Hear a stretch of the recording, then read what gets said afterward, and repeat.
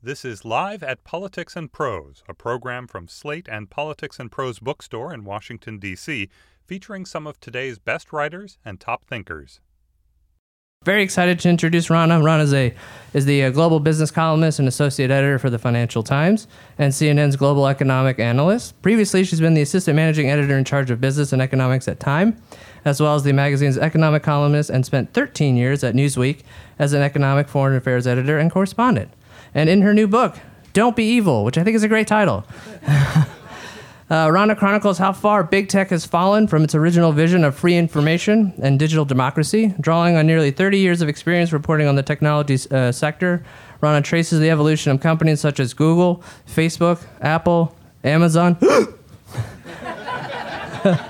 into behemoths that monetize people's data, spread misinformation and hate speech, and threaten citizens' privacy. She also shows how we can fight back by creating a framework that both fosters innovation and protects us from threats posed by digital technology.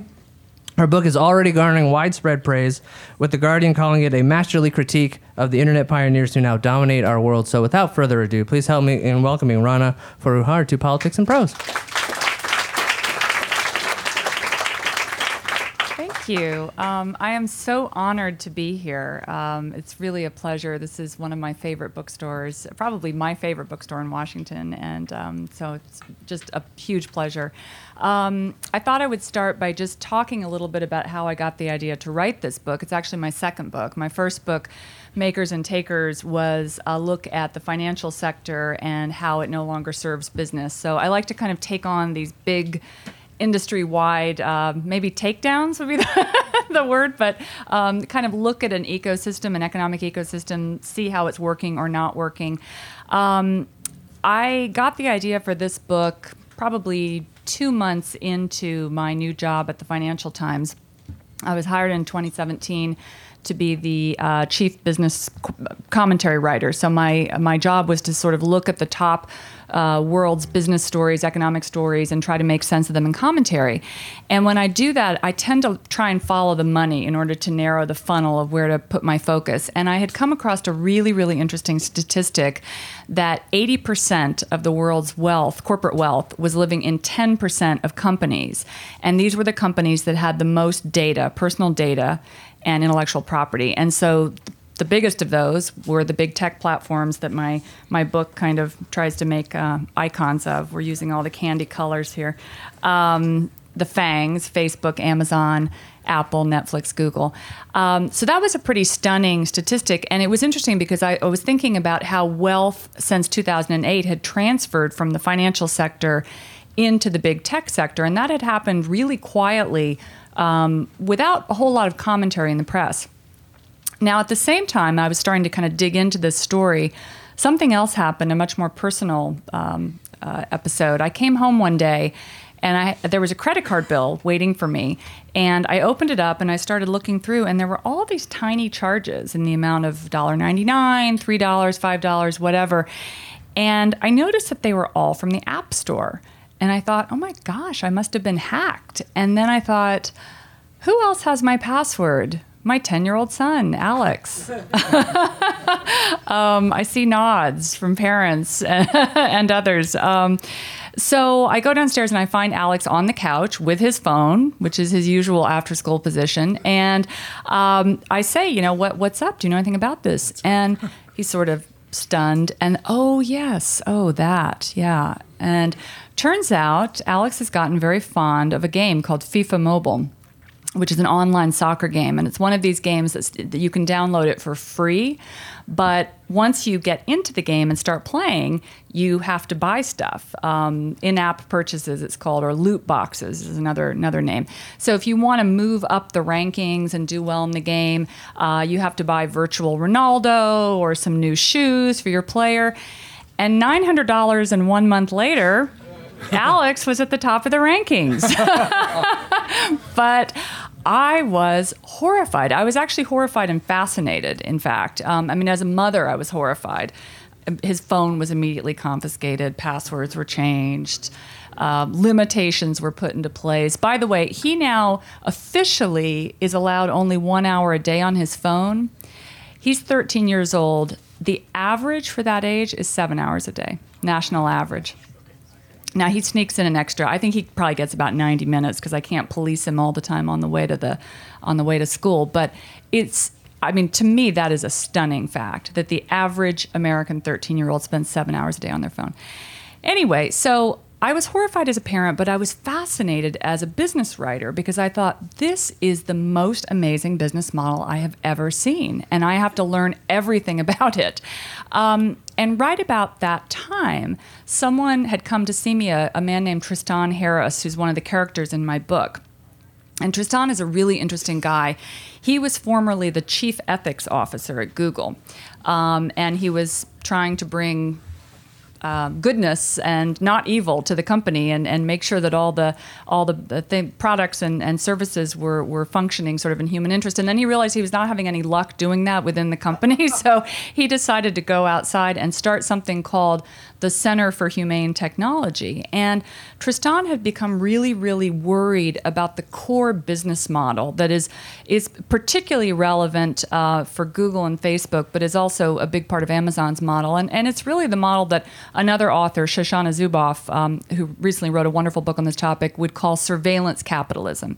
And so it's the idea of companies coming in and tracking everything you are doing online and increasingly offline. You know, if you have an Android phone, it might know where you are in the grocery store. If you're in a car with smart technology, your location coordinates can be tracked. So all of this is serving to build a picture of you that is then used to be sold to advertisers, and then you can be targeted with what's called hyper-targeted advertising, which is essentially why, for example, if I go online to look for a hotel in California, I might get a certain price, but someone else might get a different price. So this is a really important thing. We are looking at different internets, right? There are subtle differences, but they're there. And this data profile that is being built up is splitting us as individual consumers, but I would argue that it's also splitting us as citizens. And when I get to the readings, I'll kind of flesh that out a bit more. But Tristan kind of turned me on to this business model, and he also helped me connect the dots between this business model and what had happened to my son.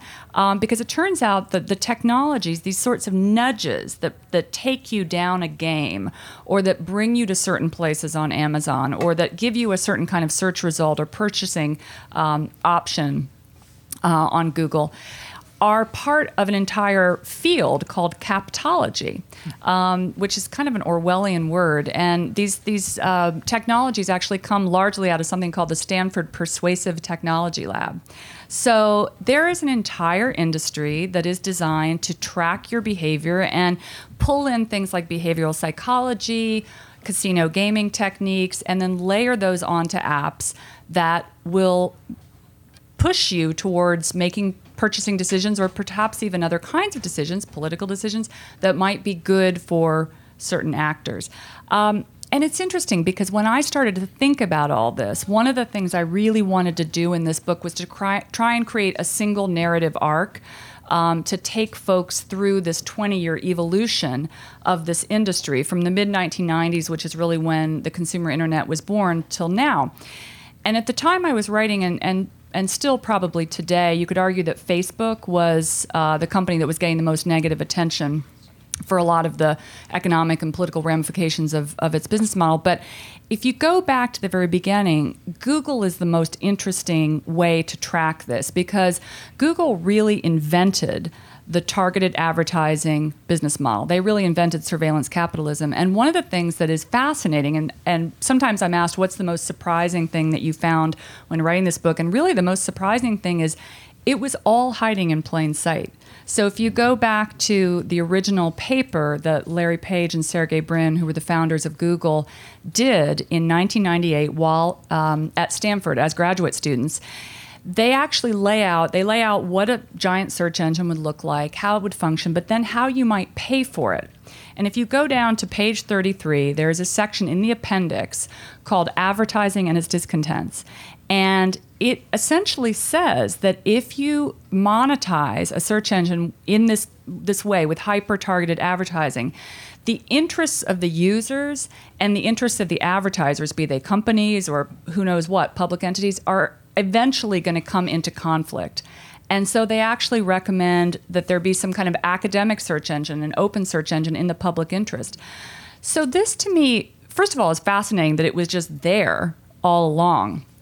And fascinating that very few people have read that entire paper, even though even those that write about it, which in some ways kind of goes to the point that in the last 20 years we all do a lot less reading. Not folks here, but in general, we do less reading. There was actually a fascinating study that came out recently from Common Sense Media, which is Jim Steyer's group in California that tracks children's behaviors online. Teenagers, only 1/3 of them read for pleasure more than once a month. Long-form articles. Doesn't matter if you're reading on an ebook or a device, but long-form articles, books, only once a month for pleasure. So our entire world has been changed. Economically, these companies have huge monopoly power. Politically, we're all kind of living with the ramifications of this new world of social media, disinformation, fake news. And cognitively, our brains are changing. Our behaviors are changing. So connecting all of those things was really what I was trying to get at in this book. And so I'm going to read 2 or 3 maybe short excerpts, and then we can leave a lot of time for questions so that people can kind of dive into as much of this as they want. And I'll start perhaps with my very first meeting with the Googlers, Larry Page and Sergey Brin, who I met not in Silicon Valley, but in Davos, the Swiss gathering spot of the global power elite, where they had taken over a small chalet to meet with a select group of media. The year was 2007. The company had just purchased YouTube a few months back, and it seemed eager to convince skeptical journalists that this acquisition wasn't yet another death blow to copyright, paid content creation, and the viability of the news publications for which we worked. Unlike the buttoned-up consulting types, or the suited executives from the old guard multinational corporations that roamed the promenades of Davos, their tasseled loafers slipping on the icy paths, the Googlers were the cool bunch. They wore fashionable sneakers, and their chalet was sleek, white, and stark, with giant cubes masquerading as chairs in a space that looked as though it had been repurposed that morning by designers flown in from the valley. In fact, it may have been, and if so, Google would not have been alone in such excess. I remember attending a party once in Davos hosted by Napster founder and former Facebook president Sean Parker that featured giant taxidermy bears and a musical performance by John Legend. Back in the Google chalet, Brin and Page projected a youthful earnestness as they explained the company's involvement in authoritarian China and insisted they'd never be like Microsoft, which was considered the corporate bully and monopolist of the time. What about the future of news, we wanted to know. After admitting that Page read only free news online, whereas Brin often bought the Sunday New York Times in print. It's nice, he said cheerfully. The duo affirmed exactly what we journalists wanted to hear. Google, they assured us, would never threaten our livelihoods. Yes, advertisers were indeed migrating en masse from our publications to the web, where they could target consumers with a level of precision that the print world could barely imagine. But not to worry, Google would generously retool our business model so we, too, could thrive in the new digital world. I was much younger then, and not the admittedly cynical business journalist that I have since become, and yet I listened skeptically to that happy future of news lecture. Whether Google actually intended to develop some brilliant new revenue model or not, what alarmed me was that none of us were asking a far more important question. Sitting towards the back of the room, somewhat conscious of my relatively junior status, I hesitated, waiting until the final moments of the meeting before raising my hand. "Excuse me," I said, "we're talking about all this like journalism is the only thing that matters, but isn't this really about democracy? If newspapers and magazines are all driven out of business by Google or companies like it," I asked, "how are people going to find out what's going on?" Larry Page looked at me with an odd expression, as if he were surprised that someone should be asking such a naive question.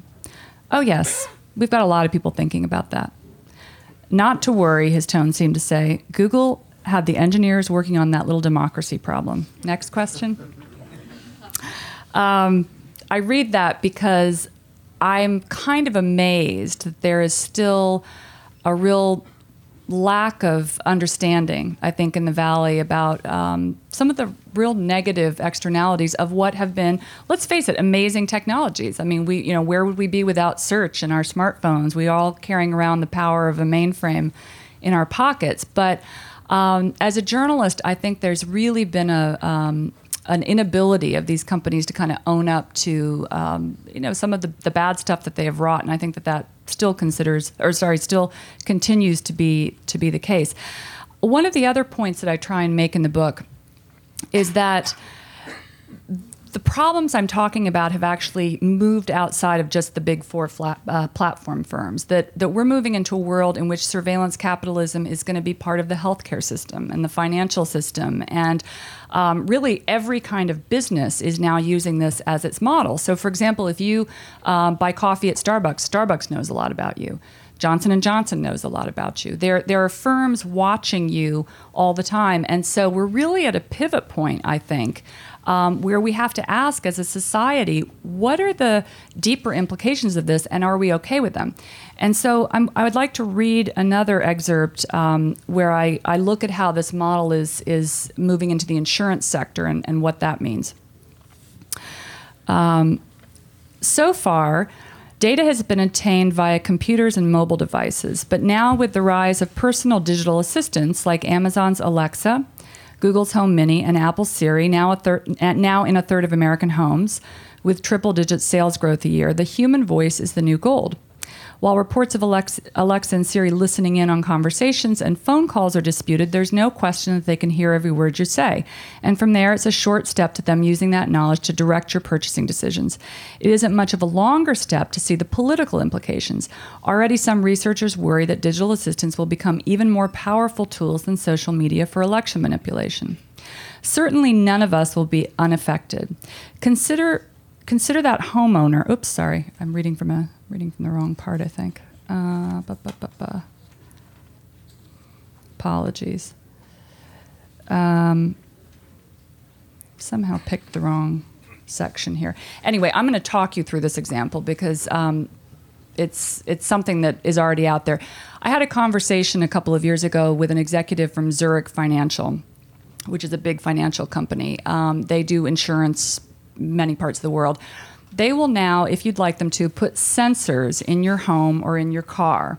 And if you have, for example, as I do, you live in a 1901 townhouse, let's say you're upgrading your pipes, you get a check, you get a positive mark, and you may see your insurance premium go down. But let's say your kid is smoking a joint in their bedroom, and the sensor picks up on that. You then get a black mark here, and your premium may go up. Same again in your car. If you're speeding, your insurance company will know, and so on and so forth. Now, you can either like this or not, depending on where you sit in the socioeconomic spectrum. But what's very, very interesting is that entire business model, a pooled risk business model, that's what insurance is.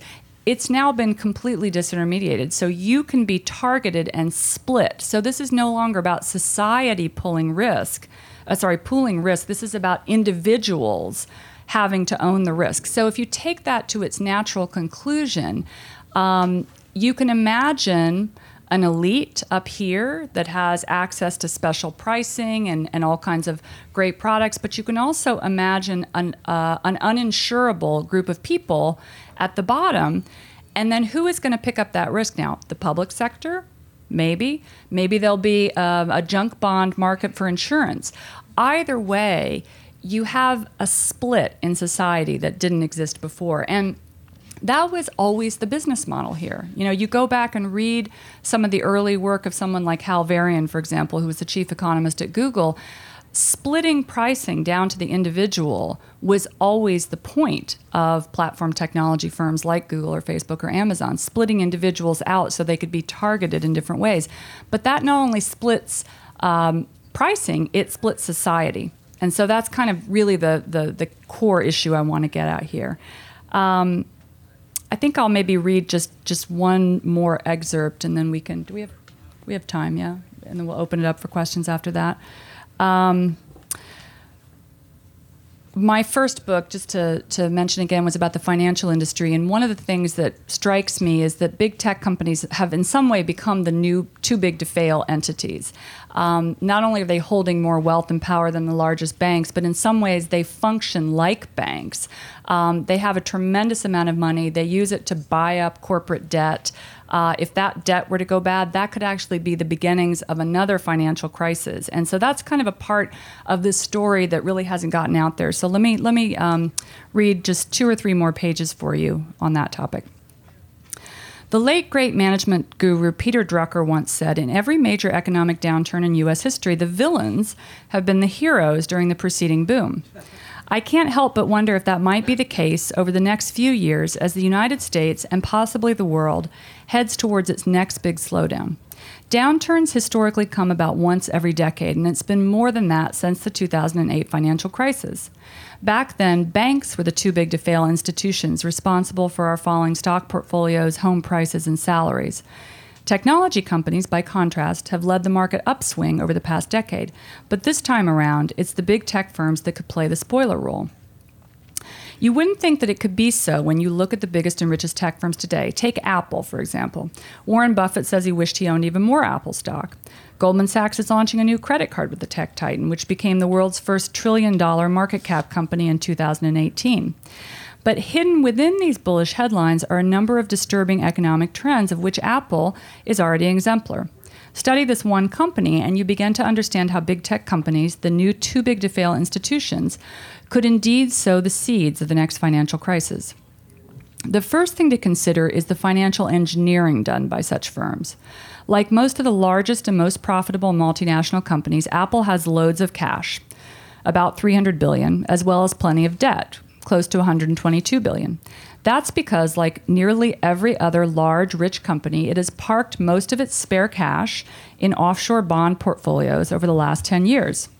At the same time, since the 2008 crisis, it has issued cheap debt at rates to do, it has issued cheap debt at low rates in order to do record amounts of share buybacks and dividend payments. Apple's responsible for about a quarter of the $407 billion in buybacks announced since the Trump tax bill was passed in December of 2017. But buybacks have bolstered mainly the top 10% of the U.S. population that owns 84% of all stock. The fact that share buybacks have become the biggest single use of corporate cash for over a decade now has buoyed markets. But it's also increased the wealth divide, which many economists believe is not only the single biggest factor in slower than historic trend growth, but is also driving political populism, which threatens the market system itself. That phenomenon has been put on steroids by the rise of yet another trend epitomized by Apple. Intangibles, such as intellectual property and brands, now make up a much larger share of wealth in the global economy. The digital economy has a tendency to create superstars since software and internet services are so scalable and they enjoy network effects. Let's see. But as software and internet services become a bigger part of the economy, they reduce investment across the economy as a whole. And that's not only because banks are reluctant to lend to businesses whose intangible assets may simply disappear if they go belly up, but because of the winner-take-all effect that a handful of companies, including Apple, Amazon, and Google, enjoy. So to sum this up in plain English, as this handful of companies has gotten bigger and more powerful, investment in the overall economy has declined. The number of jobs that they're creating relative to their market size is much lower than that in the past. So you have this superstar economy that has become kind of a winner-take-all game. I think that we're going to probably see some kind of a market correction in the next couple of years. It's going to be very interesting at that point to see whether tech leads the markets down and whether you might then see a kind of an Occupy Silicon Valley sentiment as you did in 2008 with Occupy Wall Street. I think that that's really quite possible. We can delve more into that if you'd like, but I think I want to stop here and be respectful of question time. And there are parts that you guys want to hear more about or particular areas that I could read more from, you can let me know. Go ahead. 2 questions. Would you mind coming up to the mic? Oh, here? Yeah, 2 questions, if you don't mind, because Sure. we don't get to speak very often, you and I. One is, you've doubtless read about Bloomberg's decision recently to forbade its reporters from covering Michael Bloomberg. Yeah. Yet the Washington Post has no problem investigating Bezos. Do you see? Is that a problem for you? Have you thought about that? Is that a sort of an inconsistency that should bother a financial journalist? And the second question is, how important for any solution to the problems you raise would the revival of antitrust be, as we see on the continent, where it's more aggressive, and among some of the Democratic candidates for the presidency? Well, so let me take the antitrust question first. That's actually an important part of the book. There's an entire chapter on antitrust. And I think we probably are going to see some shifts. As folks may know, since the 1980s onward, antitrust in America has basically been predicated on price. So as long as consumer prices were falling, it was perceived that companies could be as big as they wanted, that it wasn't a problem. But one of the things I look at in the book is this shift to a world in which transactions are being done not in dollars but in data. So that's a barter transaction, really. And one of the things that's so interesting, and this is actually another way in which Silicon Valley is similar to Wall Street, the transaction is really opaque. So you don't know, essentially, how much you're paying for the supposedly free service that you're receiving. That is a very difficult market to create fairness within. And it probably makes the Chicago school notion of consumer prices going down, no problem, I think probably irrelevant. And so there's two ways in which that's being dealt with. You have the rise of this new Brandeis school of thinking in which, maybe this is really about power. Maybe we should think about the big tech firms like we do the 19th century railroads, where, all right, you had at one point railroad titans that would come in and build tracks and then own the cars and then own the things that were in the cars. And eventually that became a zero-sum game. And it's as folks probably know, we're in a period in which there's as much concentration of wealth and power as there was in the Gilded Age. So I could imagine very easily a scenario in which you could justify Amazon, say, being the platform for e-commerce, but not being able to compete in the specific areas of fashion or whatever else they're selling against other customers. And in fact, that's already the case in the financial sector, that big companies that trade, let's say, aluminum, as Goldman Sachs did. This is what it ran into a suit a few years ago, that it was both owning all the aluminum and trading it, and that's anti-competitive, and so that became an issue for the Fed. So I think we probably are going to see that kind of ruling. As for the Post and journalism, it's funny. I have some friends that are quite influential in the Post, and they say that Bezos is pretty hands-off. I mean, I can't vouch for that. One thing I will say is that Amazon did put this book on the top 20 nonfiction list of the month. So, I don't know if that's a ploy to make me think that they're being really fair, but probably Jeff Bezos. I don't know. He's probably not thinking that much about this book or me. But anyway, next question. Go ahead. So it seems like some of the major decisions that these big tech companies are making are in regard to fake news and how they're moderating fake news or the lack of it.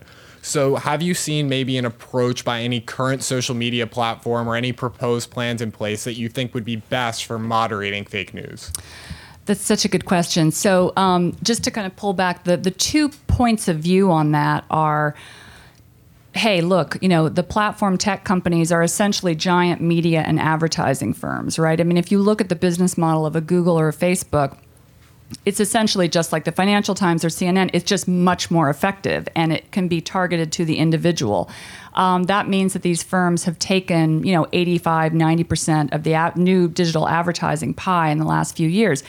Now, given that they function as media companies, should they not be liable for disinformation in the way that a media company would be? So if I print something incorrect at the FT, that's, the paper and also my hide on the line there. I think that we should actually think about rolling back some of those loopholes that these firms enjoy since the mid-1990s onwards. I think that they are going to have to take some responsibility. Now, the question is, do we want Mark Zuckerberg being the minister of truth? And that's a really tough question. What I would prefer is for the government to actually, for democratically elected governments to come up with rules about what is and isn't appropriate, and to not have individual companies making those choices. I think we're in a period right now where, you've got Twitter, you've got Google to a certain extent coming out and saying, okay, we recognize we need to do things differently. That's putting pressure on Facebook. But at the end of the day, we're going to have, I think, an entirely new framework, not just in this area, but also in taxation, in antitrust, which we've already talked about. This is the shift that we're going through is, I think, the new industrial revolution. It's a 70-year transition, and it's going to require a lot of different frameworks relative to what we already have. So the answer is no. I don't see any particular company that has come up with the right framework yet. Any other questions? Oh, thanks. Yeah. I'd like to go back to antitrust for a minute. The Washington Post put up an article just this afternoon about how Apple is changing its business model. And it's different, as you know, it's differentiated itself in the market by saying they care about privacy. Well, now they are moving from a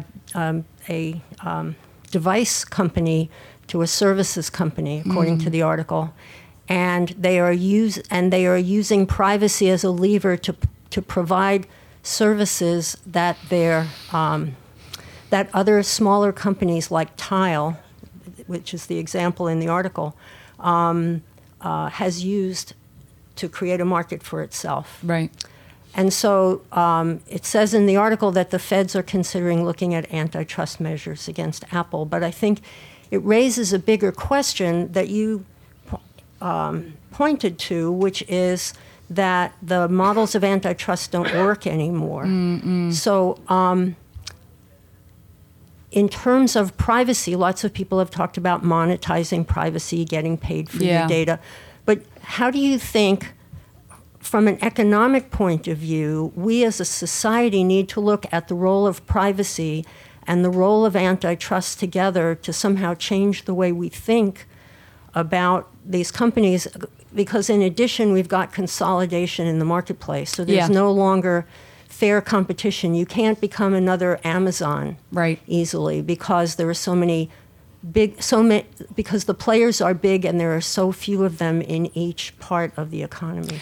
Yeah, right. So there's a lot in what you've just said. For starters, I think you're hitting on something really important, which I get at in my solutions chapter, that this is such a huge shift, and it's touching so many different areas. I mean, we've talked about privacy, we've talked about antitrust. We haven't even gotten into national security, civil liberties. I mean, there are so many different areas. And one of the things I noticed when I sat down to write the solutions sections, when you do a think book, you always have to have the solutions section. And, the publisher wants like that silver bullet thing. And you look at this and you notice that when you pull a lever here, it affects something in this other area. So I think that's one reason why we should have a national committee to actually look at what are all the questions. It's when I speak to folks, particularly in DC policymakers, there's the antitrust camp here, the privacy camp here, the security folks there. That conversation needs to be happening in a 360 way, and it is happening much more so that way in Europe. I will say I just came off of 2 weeks of book touring in Europe, and the conversation there, I think, is much more developed. And they seem to be, to go to your point about the ecosystem and how you share it, one of the things that seems to be, folks seem to be headed towards is a public digital commons, a kind of a database. Let's say, all right, if you decide, as the cat seems to be out of the bag, that we're going to allow surveillance capitalism. I mean, there are certain folks like Shoshana would love to see the dial turned back. I'm not sure if that's possible. Let's have a public database in which not just one corporation or a handful of corporations, but multiple size players, as well as the public sector, as well as individual citizens whose, after all, it's our data being harvested. Everybody gets access, and then you can figure out how you want to share the pie. And one interesting example recently is the Google Sidewalk project in Toronto. It sounds like you're up on these issues, so you're probably aware, but Google had taken over sort of 12 acres on the Toronto waterfront and put sensors everywhere. And the idea was to create a smart city in which you'd be able to manage traffic patterns and energy usage and things like that. But until recently, Google was going to own all that data and have access to it. And finally, the Toronto government got a clue and said, well, actually, you know what? Let's put this in a public database so other smaller or mid-sized local firms can come in and be part of that economic ecosystem. But also, as a public sector, we can decide, well, maybe we want to share data for energy issues or for health issues, but maybe we don't want to share it for certain other kinds of things. And perhaps there would be some way in which individuals could take back some of that value. So California is thinking about a digital dividend payment from the big tech companies. There's also been talk of a digital sovereign wealth fund. If you think about kind of data as the new oil, whatever the value is judged to be, it would be put in the sovereign wealth fund in the same way that Alaska or Wyoming give back payments or use that for the public sector. That could be done with data too. So I think something like that is probably going to be the best solution. I'll tell you, I have many examples in the book of ways in which the bigger players have been able to squash small and mid-sized firms, and that's a major issue. And a lot of venture capitalists that I speak to are actually becoming concerned about that because they say that there's sort of black zones of innovation where if Amazon is there or Google is there, you really can't start a business. There's just been too much that's been ring-fenced. Question over here. Yes. While your book may be the best one on the subject, there have certainly been other books before talking about individuals' privacy and their data and everything about them. Why is it that you think people are so unconcerned about handing over all of their data to these companies when they are perhaps very concerned about handing it over to the government? Why do they feel these guys are the good guys and the government is necessarily the bad guys? Yeah, it's such an interesting question, and that really varies from country to country. I find that's sort of an interesting cultural dynamic that can shift depending on what market you're in. I have really been puzzled as to why people are so, first of all, why everybody just clicks the box and says no problem. I think part of that is the opacity of the market. I mean, if you kind of go back to Adam Smith, basic economics, you need three things to make a market function properly. That would be equal access to data, transparency in the transaction, and a shared moral framework. And you could argue that none of those things are in place when we're making these transactions. I think as that very fact becomes better explained and people begin to kind of understand that narrative, like the insurance example I just gave, that all right, you're getting something, but you're giving up a lot. I'm beginning to see pushback already, and I suspect in recent weeks, as some of the big players have moved into healthcare, into the commercial banking business, I just think that we are going to begin to see more people being reluctant to give up that much value for what they're getting. You're also, interestingly, seeing when there are other options, people will go elsewhere. So Jimmy Wales, who started Wikipedia just I think a couple of weeks ago, came up with a new social networking site. He's already got 300,000 users there. And it's they don't do targeted advertising. It's run on the Wiki model where you can donate if you want.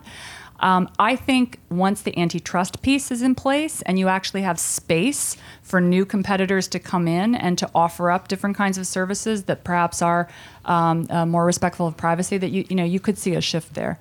But I'm curious, actually. Can I poll the audience for a minute? Because I want to ask, how many people think that in the next 5 years, individuals are going to become more worried about giving up information and that's going to change their behavior online? So like 2/3, but not, yeah, that's interesting. Okay. We're sheep. Sorry. Oh, go ahead. Sorry. We're sheep. Oh my God, that was a different book. Go ahead. Curious if you see the administration's suggestion that California can't set its own rules for gas mileage and so on and emissions as having a parallel in this area. I hadn't thought about that question before. I always think about California as really being very leading what is eventually going to become the national standard. And I think in data, I feel like that is going to happen. even the Europeans, in fact, are saying that the California model is probably the better model for data protection and privacy and sharing of value. So the Europeans have GDPR, which was kind of the first step in the privacy direction, but it doesn't take into account that economic ecosystem. So perversely, you have the big companies maybe being able to do better with the GDPR model and smaller ones getting cut out of the loop because they don't have the legal muscle to kind of deal with all the rules. So I do think the California model is going to become a de facto standard. We also haven't talked about China, which is, of course, going its own way. And I have a chapter in the book where I look at that. I look at the current trade war, tech war, kind of through the lens of surveillance capitalism. And that's going to be very interesting. I think one of the probably the biggest mid to long-term economic question for me is, are we going to see a transatlantic alliance around digital trade and coming up with some standards? Because China is going its own direction. It's going to develop its own ecosystem. It has its own big players. The U.S. is in another category, but where is Europe going to be? Is it going to be a tripolar world? Is it going to be a bipolar world in terms of how all this works? That's a major economic and actually foreign policy question, I think. Question over here. Yeah. Hey, thanks for coming and speaking. Yeah. I'm wondering, we have like a Department of Agriculture, we have a Department of Energy. Will there be a Department of Technology ever in the U.S., and which other countries already have that kind of thing going? Yeah. England is talking about that, actually. I think kind of an FDA of technology is probably a very good idea.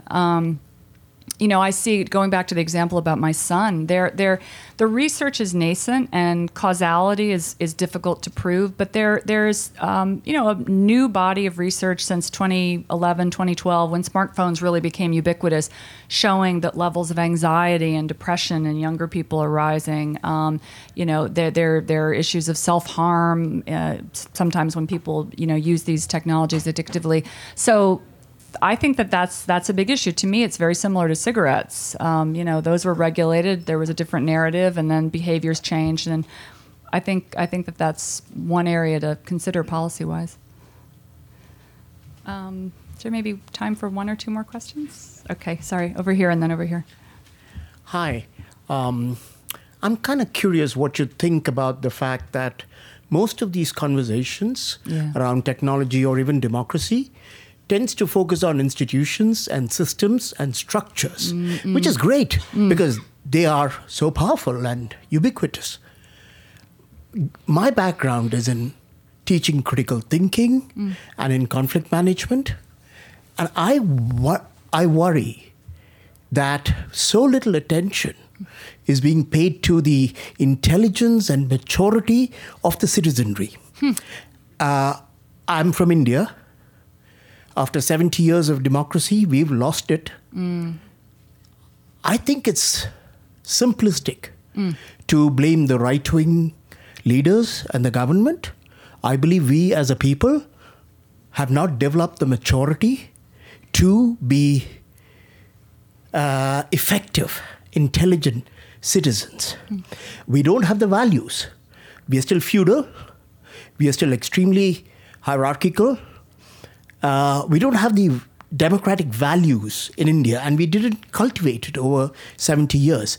I see a parallel to being susceptible to the seductions of technology, whether it be fake news or the clickbaiting or anything that the big companies seduce us with, that even as we need, as you said, an FDA kind of for technology, we seem to be absolving ourselves of the responsibility of being, of waking up and thinking like Homo sapiens. I hear what you're saying, and it's interesting. Two things come to mind.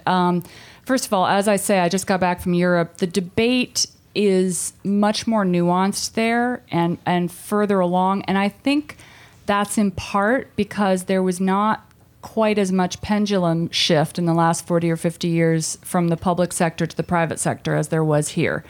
I think, I'm not quite sure if I agree entirely with your point about institutions. I think in some ways, part of the problem, one of the reasons why we have concentration levels that are same as they were in the 19th century, is that we have a generation of business leaders that grew up in the 80s thinking that the government was only good for cutting taxes. And there's hyper individualism that's throughout the entire economic model. And in some ways, I think that, Facebook is maybe the apex of the neoliberal economic model.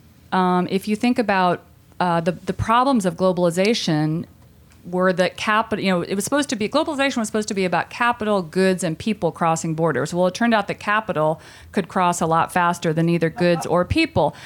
If you take that into the world of data, that's even more true.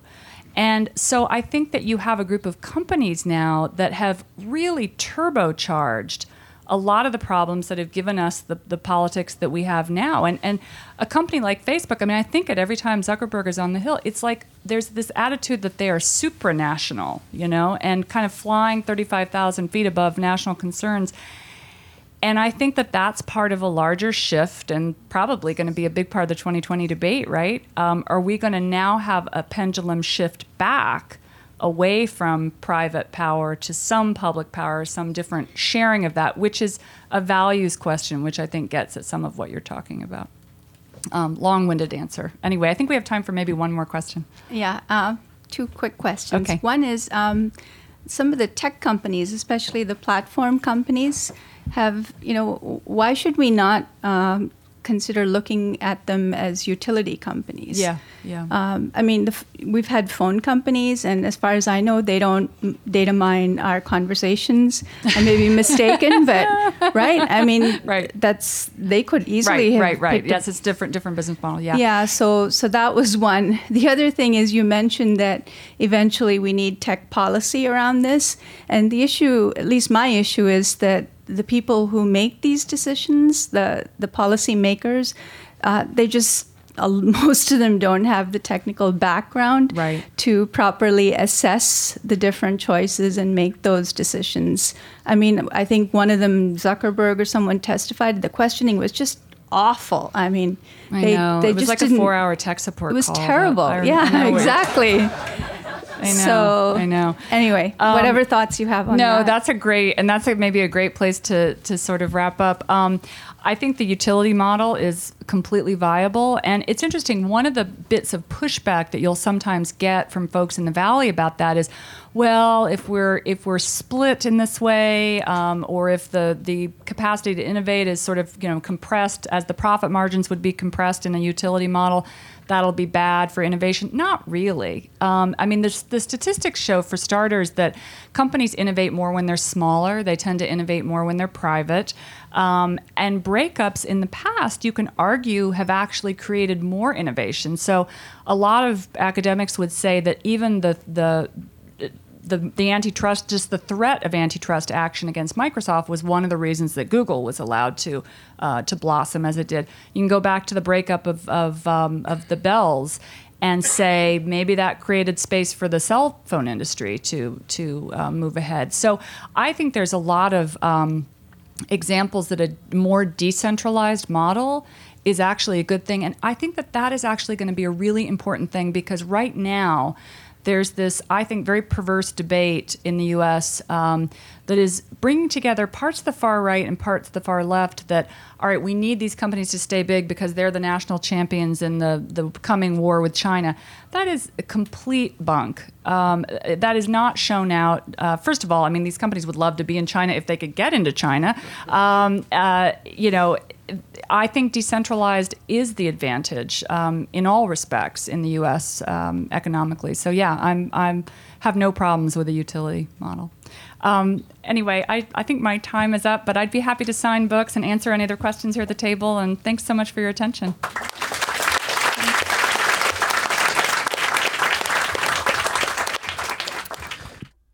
Live at Politics and Prose is a co-production of The Bookstore and Slate.com. For information about upcoming Politics and Prose events, visit politics-prose.com. And please let us know what you think of this program. Our email is podcasts@slate.com.